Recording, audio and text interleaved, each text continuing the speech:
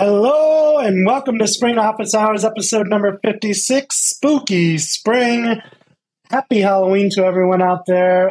If you're just joining us, my name is Dan Vega, Spring Developer Advocate at VMware, joined by my colleague and good friend, DaShaun Carter. DaShaun, how are you doing, my friend? I'm doing great. I have spring running all over the place, doing interesting things, and what a great day to be a spring developer. It's always a great day to be a spring developer. It is. Today is spooky spring. And you gotta have a little bit of, so for those of us joining us on the podcast, you can't see, again, we do a live stream every Tuesday, 3:30 Eastern. DaShaun has got a little spooky vibe going on. It's a little dark in there. If you had like a scary costume on, it'd be a little weird. We probably should have prepped this a little bit better and had some costumes, but it is what it is. Somewhere. Yeah, I'm glad you guys can't see it. Like, for those that are listening to the podcast, I'm glad you can't see my room. It's a mess.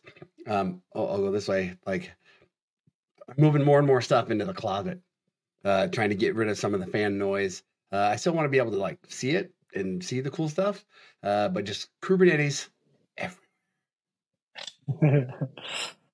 So we have a bunch of people joining us in the chat. A lot of our regulars, Simon, Thomas. Hello, everyone. If you are joining us on the podcast, again, this live stream gets turned into a podcast. You can find it on all the major podcast networks. But if you're listening to this podcast and you go, oh, I would love to join live and ask some questions. Again, every Tuesday, 3:30, go ahead and check out springofficehours.io. And for those of you who are in the chat, we have a couple action items for you today. It is spooky spring, so if you want to share any spooky stories of spring development, maybe some missteps on your part, we certainly have a bunch of those. Or if you have questions and you're just like, hey, Dan, hey, DaShaun, I'm stuck on this thing. Let's go ahead and get those answered because we haven't had a chance to sit down and answer questions in a while. We've had a lot of really great guests lately. We missed we've been missing here and there because of travel. So it's just a chance for us to catch up, talk to you guys, answer your questions, and let's share some of those spooky stories. So how are you doing, DaShaun? What are you doing up to? Spooky story today. The native image craze, all the stuff that people are doing with native images. And I faced this issue a long time ago, the idea where, okay, I'm building a native image. How do I know that my native image does the same thing as my JVM? And I already have a pattern for doing this, but sometimes we don't follow our own best practices. And sometimes we're pushing stuff to production and we know that we took shortcuts and we're just like waiting for it to bite us. And that's what happened. That's what happened to me today. I have this application and it does some stuff and I was deploying it as a native image and I didn't run the tests against my native image the way that I did with my JVM image. And guess what? I didn't have all the hints. So it deployed fine and it shows up as healthy, but I didn't have all the hints that I needed. And today it bit me. It happens. It's not going to be the last time either. I mean, you just got to learn from your mistakes. Yes.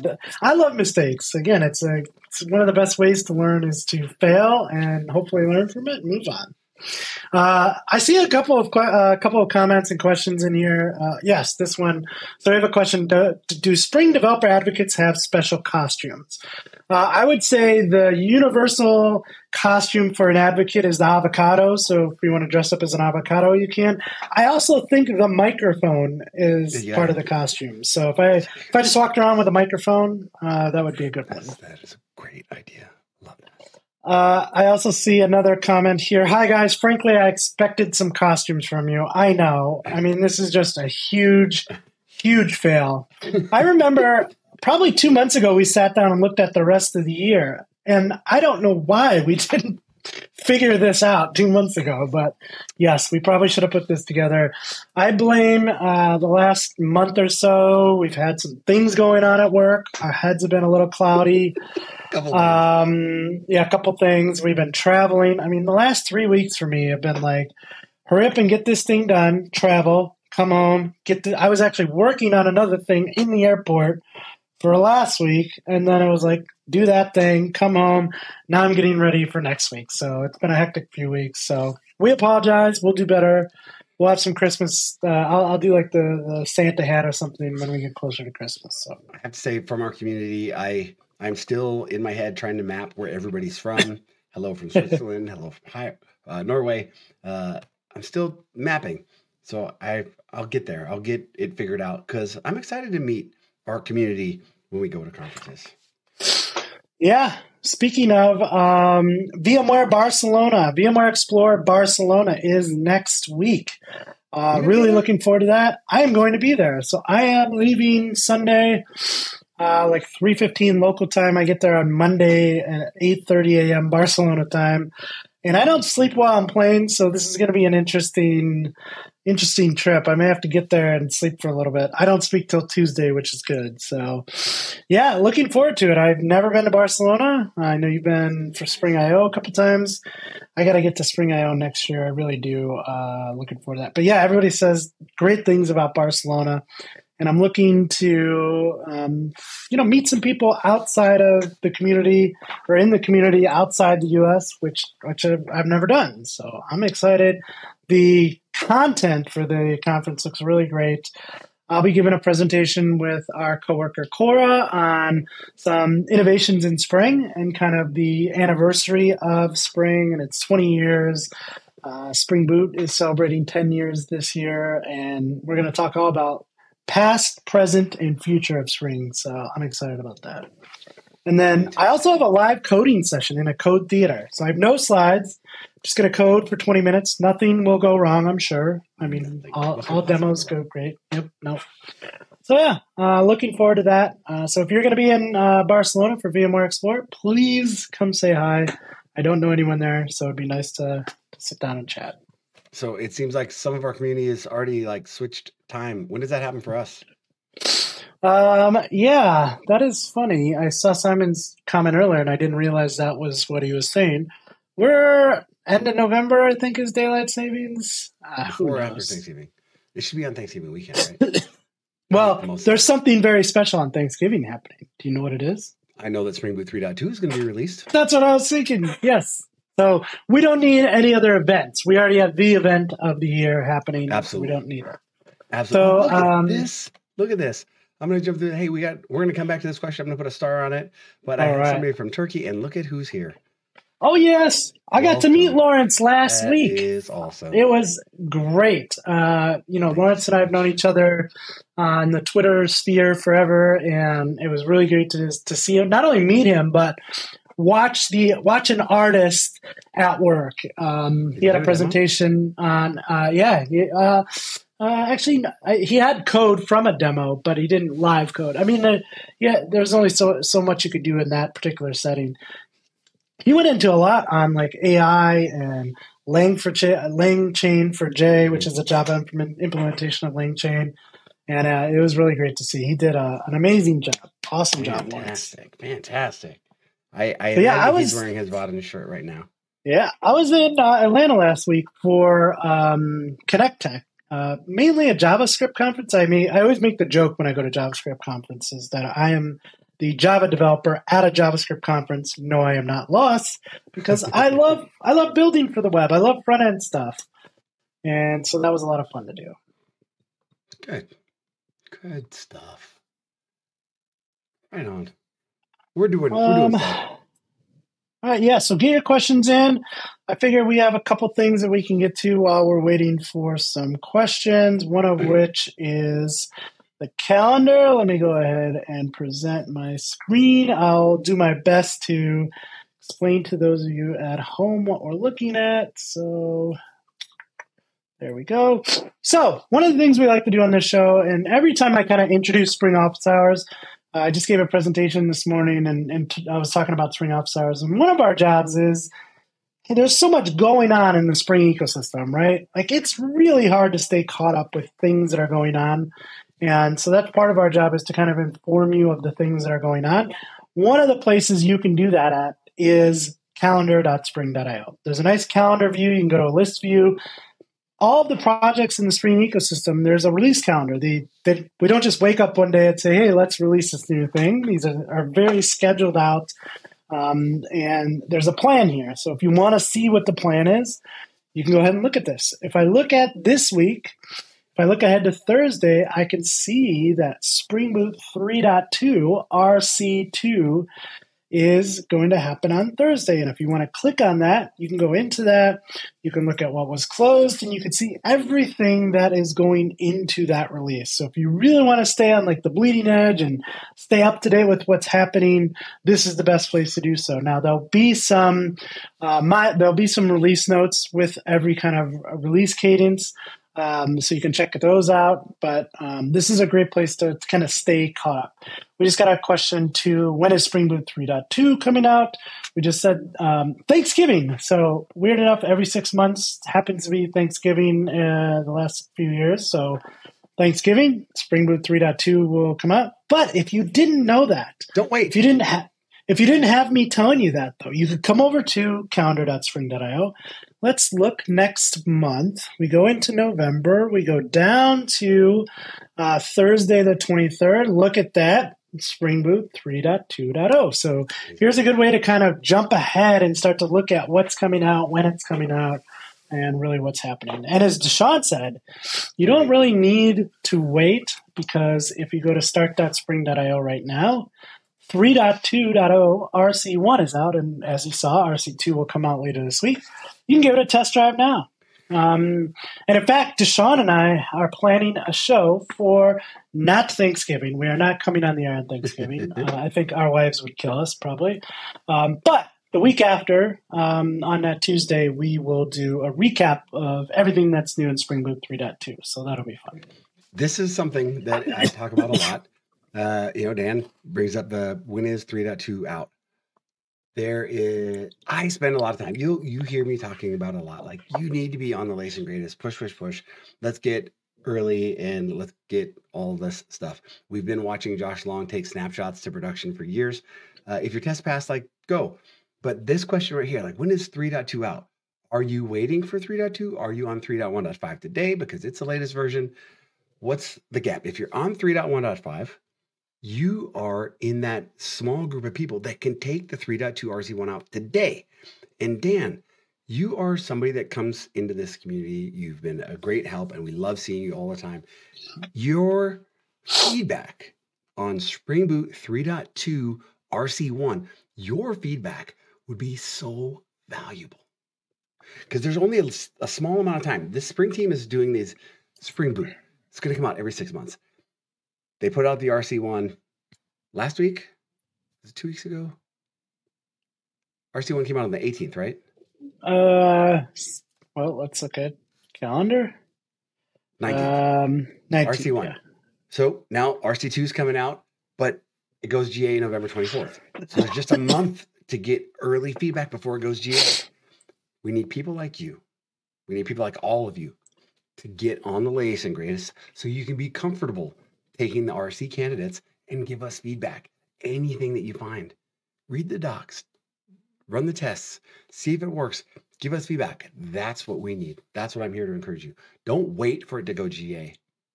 I know that you're on the bleeding edge. I know that you're already on 3.1.5. It's okay to be on the bleeding edge as long as you know how to heal. As long as you know how to roll back, everything's going to be gravy.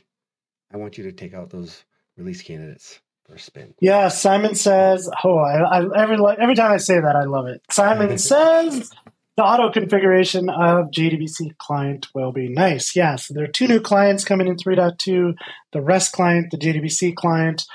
Just another level of abstraction on top of the REST template and the JDBC template. Both really welcome additions. I think they make your code a lot more readable, concise. You have that Fluent API, and as a developer, the APIs are so much more intuitive. So when I hit like REST client dot, I'm not like overloaded with 1,000 methods. I know exactly what I'm trying to do there. So looking forward to that. Thank you. So that is... Thank you for the tip. I turned it up a little bit. Hopefully that helps. All right. Love the feedback. Love this. I love this community. I love this group. Thank you.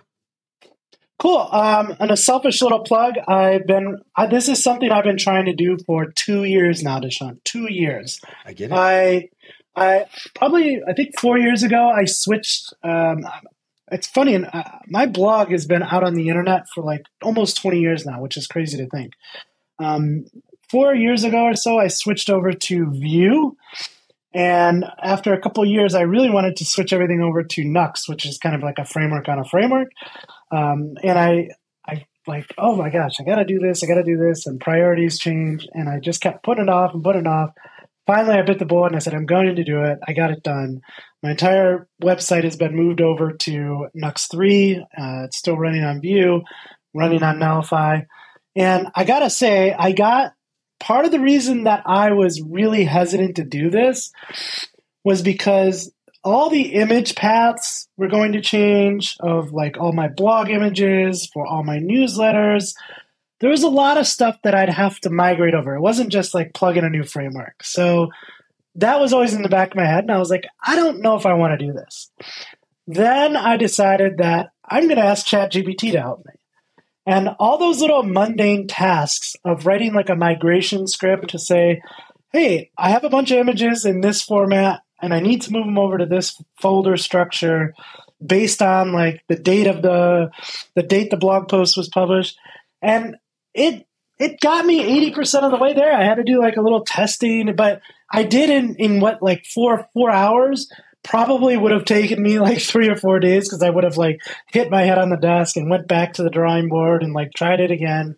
And yeah, so thankfully that I think is a really great use case for ChatGPT, is like doing things that you're not comfortable doing every day, things that are kind of out of your norm. Hey, help me get there. I know in my head pseudocode what I need to do, but I don't know if I like know how to do that because I was doing it in JavaScript, right? Like this wasn't in Java or anything. I have a one-track mind. And your little like, hey, how do the migrate? We have a question here from Yuri. He's like, nice. It's a similar thing, right? He's trying to migrate from one schema to the other, very similar to what you were doing. ChatGPT doesn't know if he's trying to move to like a recently released version. ChatGPT is not going to know about the schema, so it's not going to be able to help.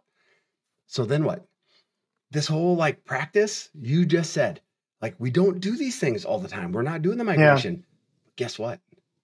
If you pull the calendar back up, like these kind of things are being released every single week. Mm-hmm. I went back and looked, and there's only like 1 week in 2023, maybe there's 2, where we didn't have a release of some sort. So we're always doing releases, let alone Java coming out every 6 months. Spring Boot getting a new every 6 months. Spring Framework getting a new every year. Like, but it's not happening on one day. You don't just like stop the world. Hey, I'm going to migrate things. You got to be in this motion of constantly upgrading. I have now aliases on my daily driver where it's like, look, I'm doing development. Update me. You know, I call it Spring Cube. Like, get me up to Spring Boot 3.1, the latest. That's where I want to be. So I have this as part of my exercise is I just want to be on the latest and greatest version. And then I want to be fixing those things, those schema migrations or, you know, breaking changes. But then because I'm doing it as a part of my daily process, my daily driver, it makes it easier. So just being in this mode, so I don't ever have to run into this. Oh, hey, you know, we joke. There's Phil Webb's, you pointed me to Phil Webb's Mind the Gap, where we're talking about migrating 2.7 to 3.x. It's kind of a big leap, but there's tons of value there. But in his presentation from Spring 1, he asked the audience, like, hey, where are you? Are you on Spring Boot 2.7, 2.5, 2.1, 1. And there was a hand that went up. There's still customers that are on Spring 1, and they need a reason to move. Like, hey, if it's not broke, like, don't fix it. If the scanner's not saying, like, hey, there's an alarm here, like, no biggie. But what those scanners don't tell you is if you're on the old version, you're just wasting money. It's like leaving the window open and having the heat on. Yeah. Right? And wasting money. I did a presentation this morning with Nate, and Nate had a really good analogy for this, which was like, yeah, you could put off getting your oil changed, right? Like the light comes on, you could say, well, I'm not going to do it today. You're not going to do it next week. Like you could keep putting that off, but eventually that is going to lead to some catastrophic failure, right? And so if you just got that oil change and kept up to date, everything would be fine. And so during that conversation, I also got a question, and I want to point this out. If you're on spring.io and you're on one of the project pages, if there is support for a project, you can go to the support tab and find out the support timeline. Somebody asked me today, like, why is Spring Boot 2.7 going to be out of support next month? It's November. And I said, that's a great question. We actually extended support on this. This was actually supposed to end probably 6 months ago. Scroll down. Huh? Scroll down on the calendar. Oh, yeah. And show like, so yeah, this is like, we've had this regular timeline for years. Yeah. And the only thing that's an outlier here is we've extended that little line that goes, it's not like the rest of them. We extended it because it's not just the Spring migration. It's the Java 17 as well, which that's the easiest part. But we understand. So somebody was being really, really nice and said, you know what, just give it to them. Because there's so much value on the other side of that line. That's where we want you to be. Yeah, and that's what I kind of pointed out. Like, we extended support, but like eventually you're going to have to make this change. You cannot stay on Java 8 forever. Just upgrading Java 8 to Java 17, you're going to get so many performance, security improvements, not to mention language enhancements to keep your developers happy. But if you're ever curious about support timelines, you can go to spring.io, go to the project page, you can look at the timeline, and hey, if that open source support is not enough for you and that's running out, you can always get commercial support. You can go ahead and learn more about that here. So I just wanted to point that out. I'm amazed. Pat 5, like, thanks for joining. It's always a pleasure. If you've got a micrometer question, we happen to have one of the amazing developers from the micrometer team. I believe the lead on micrometer. Yes. No. Yes? And I'm going to see Jonathan. I'm going to see Jonathan next week. So Jonathan's here, and he's amazing. And I want you to check out his Tea House repository because it's amazing. Yeah.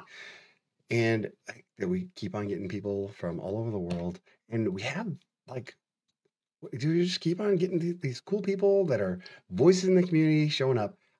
I'm amazed right now. I'm amazed that we have all these cool people showing up today, and what a great time to be a developer. So Ted says, Ted says, the longer you put off upgrades, the harder and more risky it'll be when you want to or need to upgrade. Yep. And yeah, I agree. And I'm realistic. I know you can't be on the latest, I know we're not all saying, hey, get on Java 21. It just came out last month. But having a plan in place that doesn't involve, well, now we have to be reactive because open source support is running out. Be proactive. Have a plan in place that makes sure that you're not in this position. Jonathan says, basically, from one of the Spring engineers behind these products that are giving you releases all the time, unfortunately, we can't maintain old versions till the end of the universe. Right now, we maintain 2.7, 3.0, 3.1, and 3.2 is in the works. That's a lot of work. That's a lot. That is a lot of work. There's a lot of projects. There's a lot of you out there using these projects. Yeah. So good. Simon says, hey, Yuri, follow their GitHub repo. And he even points us. This is the other great thing about the community. We have people helping people. Like, hey, here it is. Here's the XSD. So you can go and see those changes. And here's the other thing. It's like being in this migration mode, you find tricks. You find out ways to like help you. Whether it's from Vue to Nuxt or, from old version to XSD to new, you're going to find these patterns. And sometimes you're going to decide like, hey, I want to write a script for that because I'm doing this in a lot of places. Sometimes it's just really like knowing where to look and find those answers. And sometimes it can be hard. That's just the way it is. It's not all going to be easy. Nope. So that's why we encourage. I think that another shout out to Phil Webb's Mind the Gap session. Maybe I'll put that in. Loved it. The chat. Yeah, love that. There's so many great presentations from Spring One, from DevOps, from VMware Explorers, different sessions. I've watched a few, and then like some of them I go, okay, I got to come back to this and rewatch this again because there's so much good content out there. I wanted to while you're looking for that, I wanted to throw a trivia question out there. I threw this out on Twitter earlier. I've been doing a little research for my presentation next week because we're doing a little piece on the history of Spring. And I know if you follow me on Twitter at @TheRealDanVega, you probably already saw this, but I want to throw this out there for those of you on the live stream or those of you listening on the podcast. And the question is this: we all know that Rod Johnson came out with the book 20 years ago, 21 years ago, to address some of the complexities with J2EE design and development, right? At the time he wrote this book, he kind of wrote this framework alongside of it. So imagine how hard it is to write a book that's 750 pages, and then also write a framework to use as the examples in the book. He wrote both of those things at the same time, which is kind of crazy.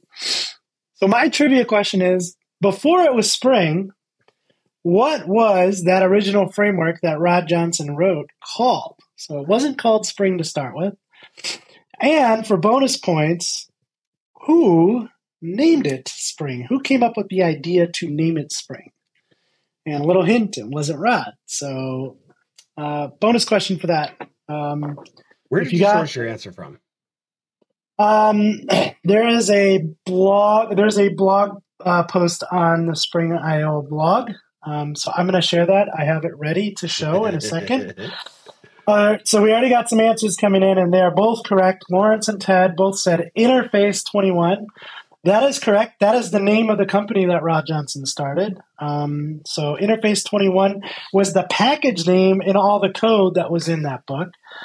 And then someone came along and said, well, first off, Rod said, well, this is great. But two other people kind of came along and convinced him that this should be a project. Like, you should stop and do this all full time.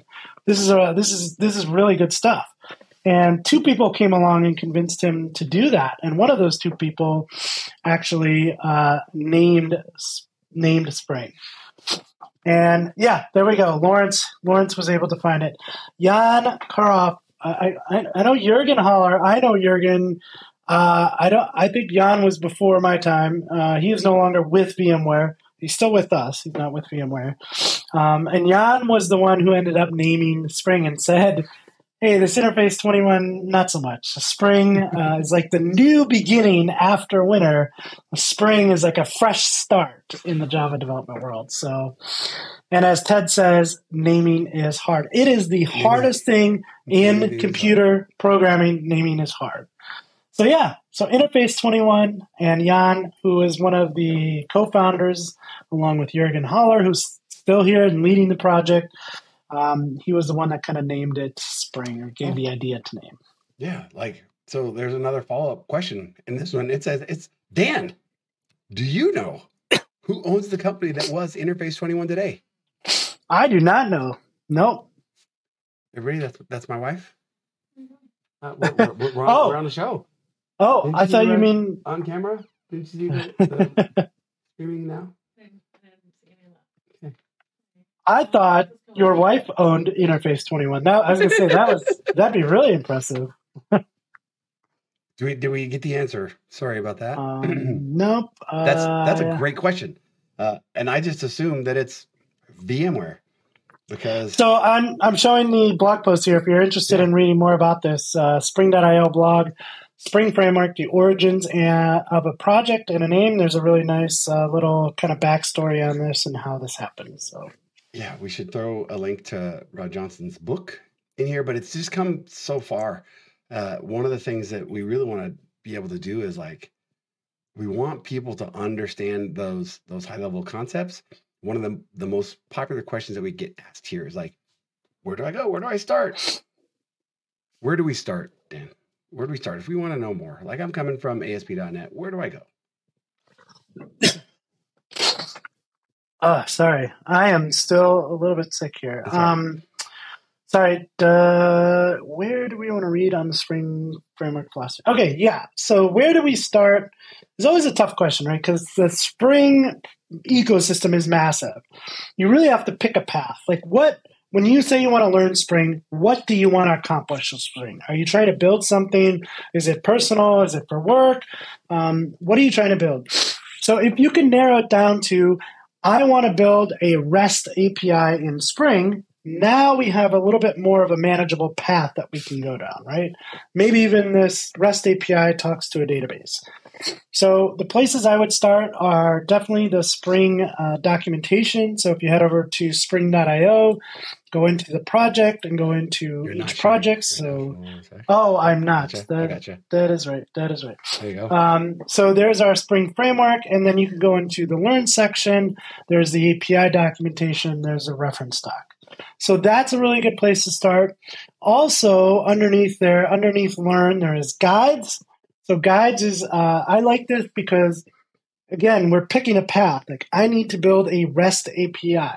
That happens to be the first guide here. You can go through this guide, take you 15 minutes or so, and this will give you an idea how to build a REST API in Spring. And then you could always say, like, okay, now that I know how to do that, how do I talk to a database? How do I do security? You could start to build on that example. So I would say documentation, guides, that's a really good place to start. Another one I really love is Spring Academy. So this is Spring Academy. This is from us at VMware. You can sign up for free, so you don't have to pay for anything. There is a paid version of this, but the free version will get you some information that you can go through, some courses that you can go through. So this is a really good start. There's a whole bunch of really great courses in here, and this is brought to you by us, by the Spring team. So this is a really good place to start. So that's where I would start. And then depending on where you are, that can branch out into different things. Ted mentions the guides, right? The Spring guides, the Spring Boot guides. Those are how I learned. Do you know how many times I've looked at some of those guides, like the same guide multiple times? And I always ask myself, I've been looking at the same guide for years, yet it still didn't stick. And then I was like, well, how could I improve this? I've tried many, many times to figure out what's a better way. Of course, I could change the names or change the domain or whatever, but the guides are so good. They get you so far. One of the things that I am convinced, you mentioned this, the free tier, those guides and the stuff that you get on Spring Academy, that set of information, that set of training will get anybody further than I ever got with Ruby on Rails, that I ever got with Flask, Python. There's so much more in that little set of guides that will take me so much further with Spring. That combined with all the amazing documentation, it gets you those kind of big buckets of learning to where you get the main concepts, you get the configuration, and you start to understand kind of the conventions, and it takes you so far so fast. Yeah, and I'll echo Ted as another comment here. You got to build stuff instead of just watching and reading. You have to get in there and find a way to relate it to something you're doing. If it's not for work, if it's something personal, I had the blog example. I'm not learning that for work, but I learned a whole bunch of things, building out this thing for me that I wanted to do. So the more you can get in and build stuff and relate it to something you're interested in, I think the more it kind of sticks. So do read the books, read the docs, watch the videos, but spend more time doing than reading about it. I'm going to just share the story. Dan and I go around and we do workshops, kind of introduce people to new things that are happening in Spring and Spring Boot. And at one conference, we got done with our workshop and we had some good feedback, and we kind of set a challenge.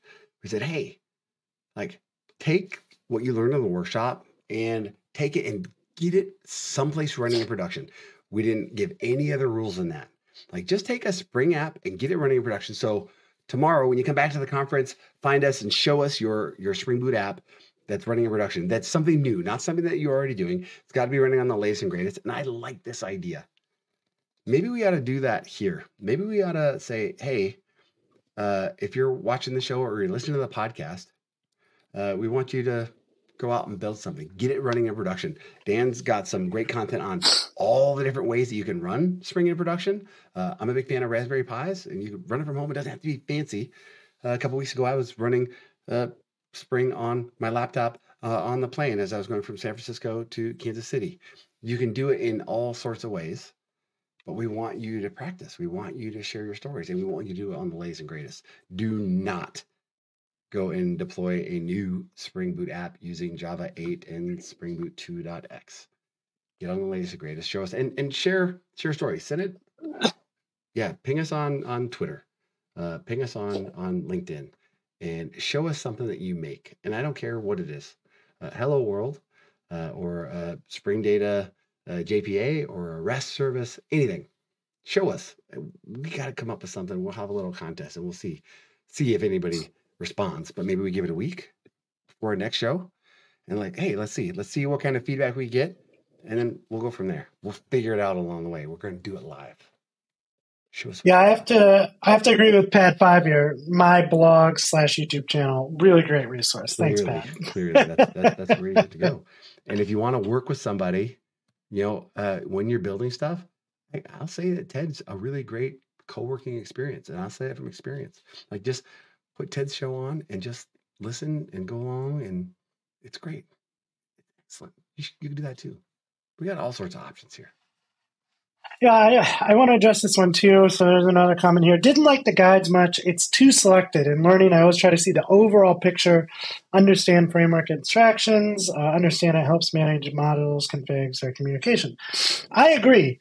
You have to understand how the puzzle pieces fit together in the overall scheme of things to build the entire puzzle, right? But like I said, Spring is so massive. There are so many things you can do with Spring that you have to pick a path. And that path, that's what those guides are. That is, hey, I need to be able to run a scheduled task, or I need to be able to write a REST service, or I need to be able to connect to a database. As you start to put those guides together, now you're starting to build the bigger puzzle, and now you'll see like how those kind of go together. So I can understand that. You're looking for more advanced stuff, and that's always where all of us are at some point. But to get started, I think the guides are a really great place. And I still use them, as DaShaun said. Yeah. Beyond the guides, you've got questions. Bring those questions here. We're here to help. Many of the folks that are joining us today live, I've sat down and we've hopped on a Zoom and let's talk through concepts. I don't want you to feel like you're spinning your wheels. If you're digging in and you want to just like have some time to ask questions, my calendar is open. You can go to DaShaun.com and you can grab time on my calendar, 15 minutes or 30 minutes, just reach out. Don't spin your wheels. We are here to help. We want to help. I want you to move forward. Look at this. Learning, iterative, spiral process. Do hands-on stuff, following a guide, and then skim through the docs and other materials. Yeah, keep on going. Build some, fail. Failure is the greatest teacher. So when things don't work, that is where some of the best learning happens. Yep. Dan, you know how to get onto my calendar, DaShaun.com. You can go and there's a little calendar button, Calendly, and you can schedule some time. Yes, reach out. Same. Here's a good question. Anyone know if the calendar versioning is still a versioning scheme that Spring projects are still aiming to follow? I think what you're talking is like the 2003.1.01. I get it. I think that we're still trending in that direction. If we go back and look at calendar, we'll see some of those projects are doing that. And I also think that's the way it is for our release trains. Yeah. That they're always going to be on that calendar versioning. A good question. I think. Yep, and Jonathan has an answer there if you want to throw that up. Boom. Cloud and Data use Calendar for their bombs. The rest is using Semver. Fantastic. Look at that. You ask. We are so lucky to have Jonathan here. Beautiful. Oh, look at this. It all depends on Glenn. There's also the Spring Core courses. Absolutely. Man. What a great time. So I want to hear some stories. Dan, do you have any scary stories? Spooky stories. I have a couple. Well, throughout my development career, yeah, there have been spooky stories. I remember one in particular. And again, this is no fault of the stack. I was writing Cold Fusion back in the day, and that's not the spooky part, so don't say that. But you can do everything in a similar fashion to like PHP or whatever other language, right? You could do everything in one kind of template. And I remember vividly my boss coming to me going, "Why are you storing credit card numbers in plain text in the database?" And I said, I did not think I was doing that. And it had to do with configuration in dev versus production because I had turned something on to like make sure things were getting stored correctly. And yeah, long story short, I was storing credit cards in production for a customer that we were doing work for, and that wasn't fun. I didn't get fired for it, thankfully, but I learned that day that to be very careful of what I'm storing in a database. So yeah, that was a good learning lesson. Simon brought up, this is one that's kind of like bubbled up, breaking Lombok on the upgrade. Lombok at like 18.0.2. Well, that's the version that we were using that day. It's not compatible with Java 17 or higher.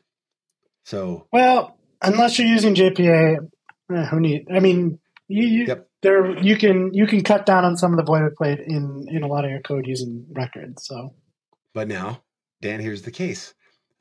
Organization has hundreds of applications deployed dozens of times each, and they're really just trying to like reduce that footprint. They don't want to have to go and refactor all their apps. They're trying to get to the latest Java, give them a little bit smaller footprint. So they're looking for that quick upgrade path. They don't want to do the refactoring. So we were in this kind of mode. We were doing it as a hackathon. Yeah. Hey, let's bring your app. And this is one of the things that we ran into. But the funny thing is, the cool thing and the funny thing is, and maybe the spooky thing, is we had a bunch of teams doing the exercise at the same time. One team ran into the Lombok issue at the same time as another team, and they kind of tackled it different ways. But as a group, we figured out, do the upgrade of Lombok first, right? The upgrade of Lombok in your Java 8 or Java 11 app will still work. And then you do the recipes like the Open Rewrite or the Spring Boot Migrator, and it'll get you to Java 17, and then you're in good shape. But if you did the Java 17 migration and then did the Lombok, the recipes didn't work, and it was backwards. I wonder if there's a Lombok. I wonder if there's a recipe to move from Lombok to records. Probably is something out there. And that would work in a lot of places except for JPA, right? Yep. So, yeah, it depends on what you're using it for. Yep. How about you? Any spooky stories? Any spooky spring? Yeah.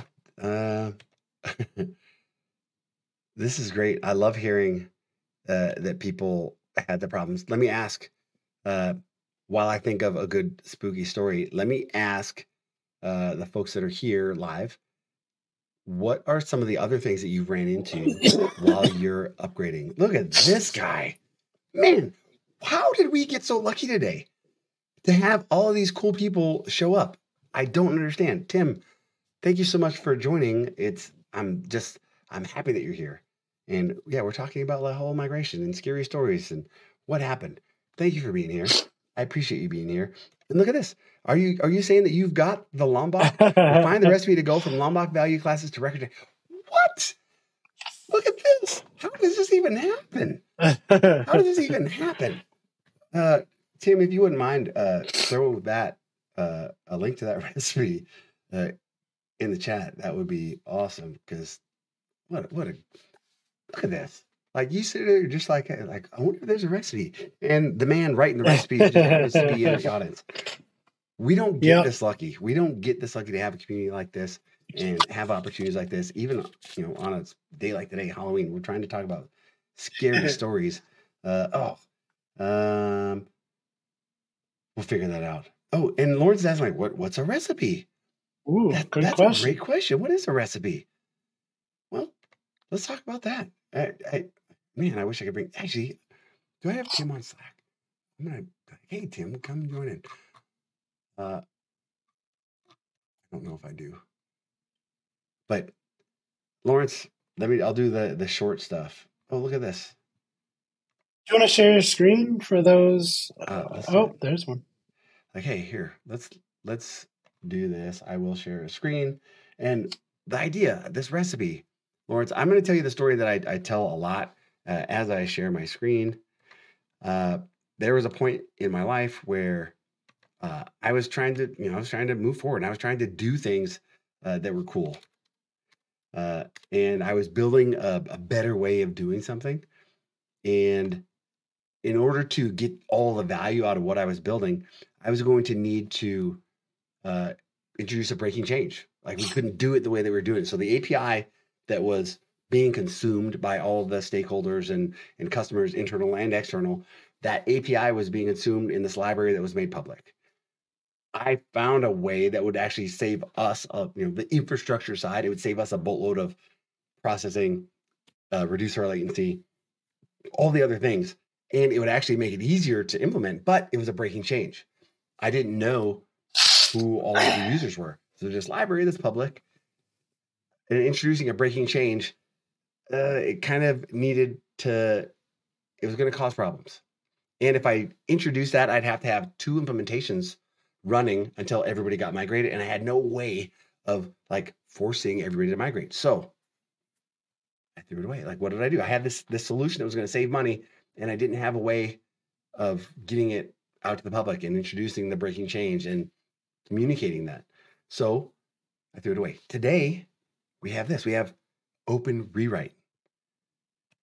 And we have this concept of I can introduce a breaking change, like a migration from Java 8 to a rebase to Java 17. I can introduce something like that as long as I've got this way of easily adopting and moving it forward. This is where we are in 2023 because of frameworks like open rewrite. I can say, here's a breaking change, but also here's a recipe. That recipe is written in Java, and it knows how to go and modify the code. So even it's not a search replace. Right? This is what everybody kind of like jumps to is a search replace. No, it's a code logic change. I can say, if you were doing this in version 1.x, you will implement it. You will implement that thing this way in 2.x. And it's not a search replace. It'll actually understand the logic. Make those kind of breaking changes. The Lombok value class to a record is a perfect example. Right. That's not a search and replace. That is looking at a class, figuring out what fields are in there. Are there getters and setters? Figuring out that logic and turning that into a record. So you see this little command, it says Maven command line. I actually have this thing set up as a recipe or as an alias on my machine. So if I go and if I pull up a terminal, I think I can pull up a terminal over here. And let's do this real quick. Let's go let's find a project, CD fun. Sean, something. Dev. No, that one. I need one that is Maven. There's a Maven. All I have to do is bring cubed. This is just an alias that, because I do it all the time, that runs and it says, hey, I'm going to read this. Oh, it's some kind of failure. Invalid target. SDK. Use Java 31. Let's try that again. And it's going to say, hey, I understand how to update this thing. And whatever version it's at, I didn't even have to look. This recipe, I use it so often. I do it so many times during the day. I have it as an alias. And all that I'm doing is running this little thing that says, hey, open rewrite. There's a recipe that says upgrade Spring Boot 3.1, the latest and greatest version. And it looks at my code, it analyzes it, and it upgrades it. And it can upgrade all the way back. Go ahead. For those of us on the podcast, what is the URL that you're looking at right now? So right now I'm at docs.openrewrite.org. From there, there's a recipe catalog link. You can go into Java, and then there's a Spring section, and there's a Spring upgrade section. There's a recipe called Upgrade Spring Boot 3.1. Cool. And it's awesome, and I use it all the time. And this is one of those cheat codes. We talked about this whole like migration thing a few times, where I'm trying to stay on the latest and greatest. I want you on the latest and greatest so you can take those RC candidates for a spin. It's recipes like this that are going to help you stay on the latest and greatest and keep moving forward. So that's the recipe. Hopefully that makes sense. There's a Java program here that knows how to read my code, knows how to read my palms, and upgrade things to the latest and greatest. And this one happens to be it's got a nest, so it can go from Spring Boot 2.5 to 2.6, from 2.6 to 2.7, from 2.7 to 3.0, and then from 3.0 to 3.1. So it can take a lot of the main stuff. It's not going to fix everything. It can do a lot of the main stuff, get you up on the latest and greatest. Hopefully get you that 80-20 rule, right? Get you 80% of the way there, 20% might be a manual. You might have to go through and get your hands dirty a little bit, but it's going to get you a lot of the way there. And the biggest thing we've been, helping customers with is do this on a small app, like one of those apps that are not like mission critical, right? Find a small app, use some of these rewrite recipes, and then you can figure out like which ones you're going to need, which maybe you have to write your own recipes for certain things in your organization. And now you can start to automate every other application after that. So it's a really great way to migrate. And again, kind of comes back to that question of that I got earlier today. Like, hey, but you want to stay on Java 8? No, you don't. You don't. You want to get off of Java 8. You want to get on Java 17, and you want to get in a position where, hey, you can update to Java 21 at some point, because next month we are on Java 21 already. That is the new one out. That's an LTS version-ish. And Spring Boot 3.2 is coming out next month with support for that and virtual threads. This is going to be a game changer for being able to scale those MVC apps. This is something you're going to want to work towards. So let's see if we can't all get there together as a community. Thanks for joining us, Lawrence. Good luck. Thanks, Lawrence. See you again soon. Yes, for sure. There's a nice comment there, and nice spooky one. Nope. I like this. I like the sound of it. It's not spooky. It just makes you feel good. This one here. Yeah. What is this AutoWire thing, and how did it work? Here's a comment that says, one of the spookiest things I remember was the first time I used @AutoWired, and the object was just there. How? With a ghosty emoji. I love it. Yeah, and AutoWired is still being used. It's being used implicitly in certain places. But these days, we definitely, we favor constructor injection over something like field level injection, unless you're like in a test. But yeah, if you want to learn more, check out the Spring docs on @AutoWired, and you can learn a little bit more about dependency injection there and what @AutoWired is doing. So good. So good. And Simon actually has some really good repositories, and I think he's got a talk on Open Rewrite, what he's done with Maven and Gradle. So Simon is definitely a resource. I'm so glad that he's a part of this community. So check out his Slack. He's got a lot of really cool stuff. That talk is on my playlist for my plane ride over to Barcelona. I have a lot of DevOps talks and Spring One talks that I want to catch up on, and that should be a good time to do. Because for whatever reason, I cannot sleep on planes, so that's going to be an interesting flight. Good luck. Thanks. Luck. I need it. Should I use Spring Boot Kafka or RabbitMQ? That's a good question. So here's the question is, when you're building microservices, should I use Spring Boot Kafka or RabbitMQ? And that we'll go back to our friend Nate, the architect, always says it depends. Like what's the use case, right? Yeah. Those serve different use cases.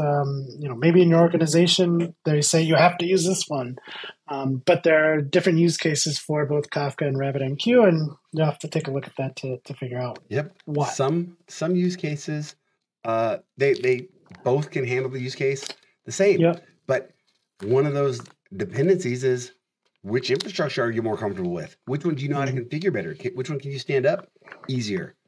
Do you have support for one or the other? Those should also influence your decision, right? If Kafka's not in the building and RabbitMQ is, I'm going to point you towards RabbitMQ. Yep. All right. I think we're getting close to it. This has been fun. Like, wow, what a surprise. Spooky spring. We're going to do a better job of this next year. We'll have costumes on. We'll get some horror stories weeks in advance. A mental note has been taken. So fantastic. This is great. So yeah, let's get out of here. Like, you're going to have people knocking on your door any second asking for candy, or you're going to get tricked. They're going to be saying trick or treat. Speaking of, did you see the spooky Apple announcement last night? Is it a matte black? Yeah. Is that what it was? $500 difference to get it in matte black? Yeah, I've never been. I've got a 2-year-old MacBook that costs a lot of money, and I'm ready to upgrade. I mean, I'm not going to because I like being married. So, but if I had some extra cash laying underneath the mattress, I probably would get one. So, yeah, I'm an ARM64 fan. The announcement of the M3 Yep. That resonates with me. Yep. I might have I have an M1, I have an M2, and I just think I need to round out the collection. So maybe Yeah, we'll have 1, it. 2, 3. I mean, that sounds Yeah. logical. Yeah. All right.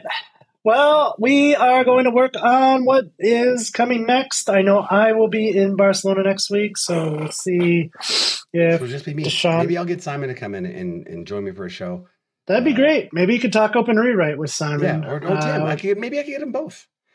Yeah, that'd be great. Yeah, let's see. Send suggestions. What do you want to see next week? Let us know. And then we're working on the following week, and then we'll be off the week of Thanksgiving, and then we'll be back the following week with a show on Spring Boot 3.2. So I'm excited about that. Here's a good question. Question: 2 minute of Spring Bootstrap. Is there any way to reduce that? I got two really good ways to reduce that. The first one is AOT processing, doing it all up front, build time, so you can have startup time, sub-second startup time. Most apps. Take a look at that. The other one is Project Crack. Using the Azul JVM, you can do the same thing. You can do a checkpoint. So you start up your app. It takes 2 minutes to start up. You take a checkpoint at that point. You write the information from the JVM down to disk, and then you can say, hey, the next time I start this app, start from that checkpoint. All your database connections are there. All of your cache is there, and you're good to go. Yeah. And again, sub-second startup time. So you do have options. Yeah. I would love to walk you through those options. There's a video from Spring One. Look at Spring scaling to zero with Spring. On the Spring One playlist on YouTube. Cool.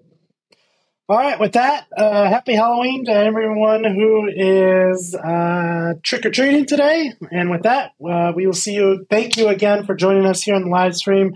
We love your questions. If you're able to check out springofficehours.io to check out the schedule of upcoming shows and the archive of previous ones, we'd love to have you come here and join us and ask your questions. There's also a button on there to go ahead and ask your questions. If you're joining us from a podcast and you won't be able to join a live show, you can ask your questions there. We'll see if we can't get to them. Again, if you're joining us on the live stream and you want the podcast, you should be able to get that on all the major podcast networks. With that, happy Halloween, everyone, and we will see you in the next one. Bye, friends. See ya.